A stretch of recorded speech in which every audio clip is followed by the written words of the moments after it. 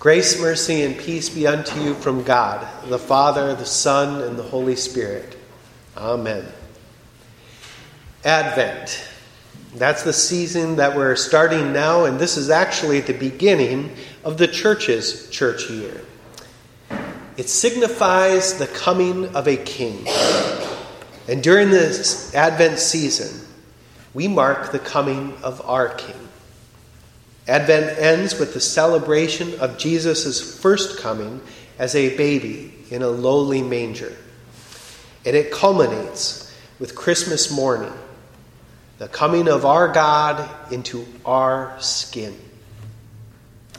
Advent also looks to the second coming of our King, the day when the Son of Man will be seen, coming on the clouds of heaven with power and great glory. This particular day will mean the full salvation of all of God's children who were born with water and the Word and who live by faith. This day will also mean the judgment of all of those who have rejected God's salvation and chose to live under God's wrath. Until that day, we pray that God would use us to bring the saving gospel to all the earth. We wish that all people would know God's love and forgiveness in Christ, and that no one would suffer his wrath.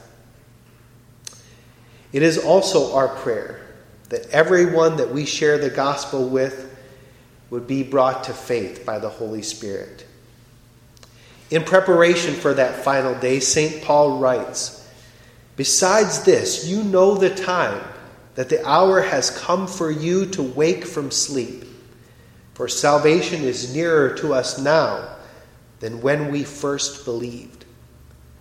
In our epistle lesson, Paul is writing to those who believe in Jesus Christ for the forgiveness of their sins. That's his audience, Christians in the first century living in Rome. When he says that our salvation is near, he is talking about the second coming of our King, the final Advent, that day when Jesus returns in glory. Now, apparently, the Christians that Paul was writing to had gotten a little lethargic in their beliefs, and they'd actually fallen back into some of their old sins. The devil was leading some into false belief, despair, and other great shame and vice. And he warns them in reminder. He says, "The night is far gone. The day is at hand." It means that Jesus is about to return. Paul says that as we wait for the coming of our King, let us cast off the works of darkness. Let us put on the armor of light. Let us walk properly as in the daytime, not in orgies or drunkenness, not in sexual immorality or sensuality, not in quarreling or jealousy. Now it seems as though Paul is no longer talking to Christians here, but he is. He's telling believers to stay away from things that tempt them. And you might be thinking, well, orgies, drunkenness, sexual immorality, quarreling and jealousy, they wouldn't tempt any true believer. Well, if you think that, you're wrong. We are all tempted with the desires of the flesh. We are tempted with sexual desires, and when those fade, we start lusting after property, possessions. These desires lead us to quarrel, compete, and be jealous of our fellow man. Yes, even you and I suffer from these sins. We suffer from them until our King's final advent. In the Lord's Prayer, we are taught to pray, "And lead us not into temptation." We confess that God tempts no one, but we pray in this petition that God would guard us and keep us, so that the devil, the world, and yes, even our own sinful nature may not deceive us or mislead us, into false belief, despair, or other great shame and vice. Although we are attacked by these things, even us Christians, although we are attacked by these things, we pray that we may finally overcome them and win the victory. We need God's protection as we wait for our King's return for us, as we wait for him to deliver us from evil. That's what's happening. This whole thing, from the time that Jesus ascended until the final day, this is all one big rescue mission. And God is spreading his saving grace through his church, through people like you and me, as we share the hope that we have in Christ. And by his Son, on that final day, our Father in heaven will rescue us from every evil of body, soul, possessions, and reputation. And when that last hour comes, he will give us a blessed end, and he will take us from this valley of sorrows to himself in heaven. And as we wait for our Savior's return, it is fitting to notice how he comes to us presently. We should notice the current advent of our King. Remember, Jesus said, "I will never leave you nor forsake you." And we can see this most clearly when looking at how Jesus entered Jerusalem the week before his crucifixion.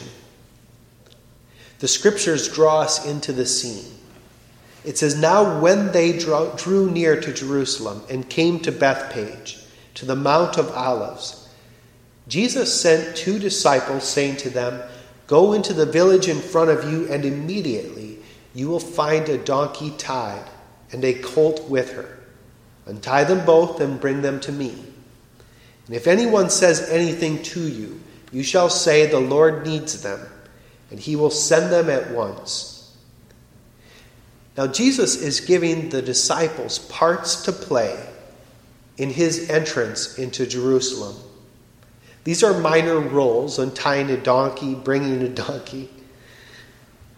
But Jesus used the disciples to fulfill his scriptures.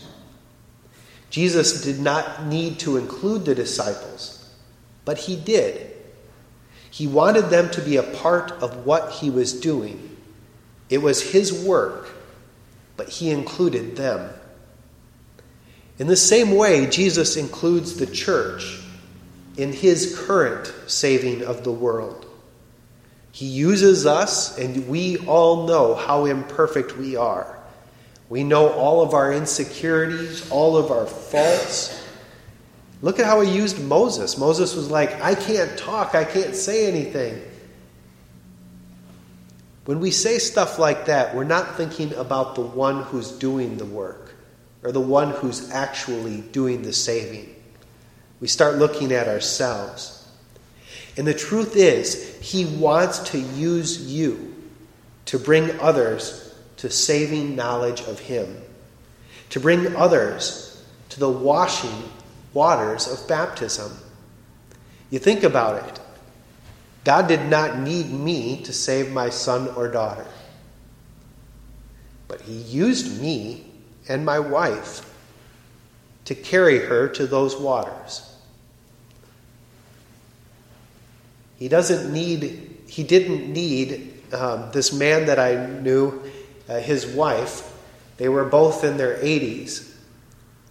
He did not need his wife to bring that 80-year-old man, husband, to the waters of salvation, but he did.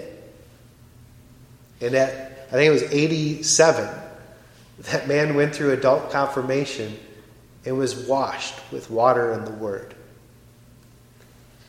Jesus wants to include us in his current advent, the way in which he now comes to the world. In verse 5 of our gospel, we see the prophets of old describing the way that Jesus came to us 1 week before his crucifixion, and the way that he now comes to us. The scripture says, "Say to the daughter of Zion," this means this message is for the church. This message is for the children of promise. The promise that was given to Abraham and was passed down from generation to generation all the way to you. Say to the daughter of Zion, "Behold, your king is coming to you, is adventing to you." His message is a lot like Paul's message to us. The hour has come. Wake from your sleep. Jesus is coming. His advent is near. He's not only coming on that final advent. Behold, he comes to you today. Not in the power and glory that we will see on that final day, but rather he comes to you humble, mounted on a donkey, on a colt, the foal of a beast of burden. The prophet shows us that our King, the greatest King of all, comes to us in the most unexpected ways. Only the eyes of faith can recognize the ways in which our King comes to us. 1 week before Jesus' sacrifice for our sins, he came to the children of faith speaking peace. Though he was the king of the universe, he came disguised as a servant. He comes to us in those same masked ways. He comes to you in the humble and hidden forms of bread and wine, by which to you he gives to you his very body and blood for your forgiveness. He disguises himself in words of absolution spoken by a fellow sinner. And he humbly offers himself to us in waters of holy baptism. He knows who he is. He knows who he is. And he's not seeking approval or adoration from us. He has not come to impress us. All authority in heaven and on earth are his, and he uses that authority to serve the likes of you. It's amazing. As we gather in this small church building, our King's advent is here. He comes to us. As Jesus approached Jerusalem, God's children, most of the crowd, they spread their cloaks on the road.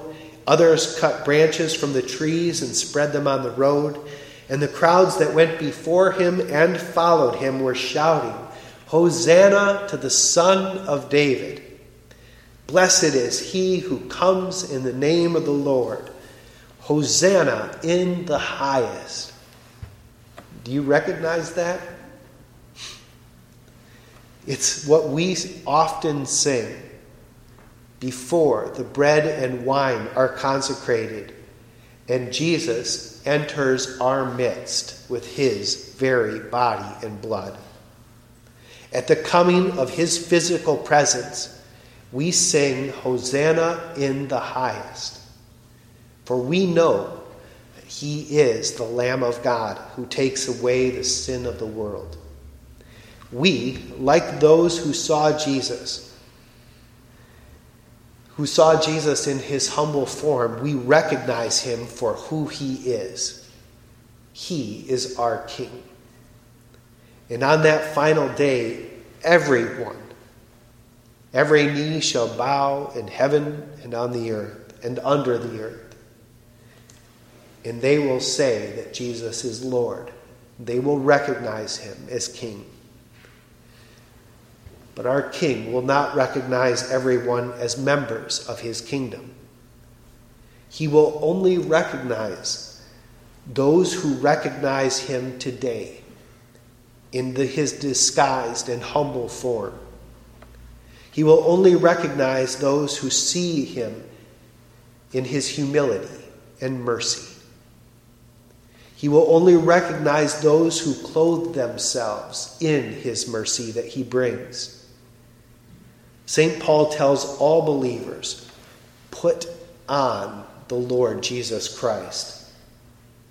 Make no provision for the flesh to gratify its desires. We put on Jesus whenever we hear his word, whenever we confess our sins, and remember his mighty work done for us on Calvary, applied to us in the waters of baptism. And remember, I'm not saying that you will never sin. Our baptism indicates that the old Adam in us should by daily contrition and repentance be drowned and die, along with sins and all evil desires. Every day we prepare for the advent of our King. We stand in front of him and we say, I have sinned. Thank you for coming to me still. Wash me again with words of renewal. Feed me once again with food that endures to everlasting life. Take away this fleeting food, the pleasures of the day. Paul wrote to early Christians saying, you know the time, and the hour has come for you to wake from sleep. Salvation is nearer now than when we first believed. Our King is coming. Our King comes to us this morning. And we pray, stir up your power, O Lord, and come, that by your protection we may be rescued from the threatening perils of our sins and saved by your mighty deliverance. Amen.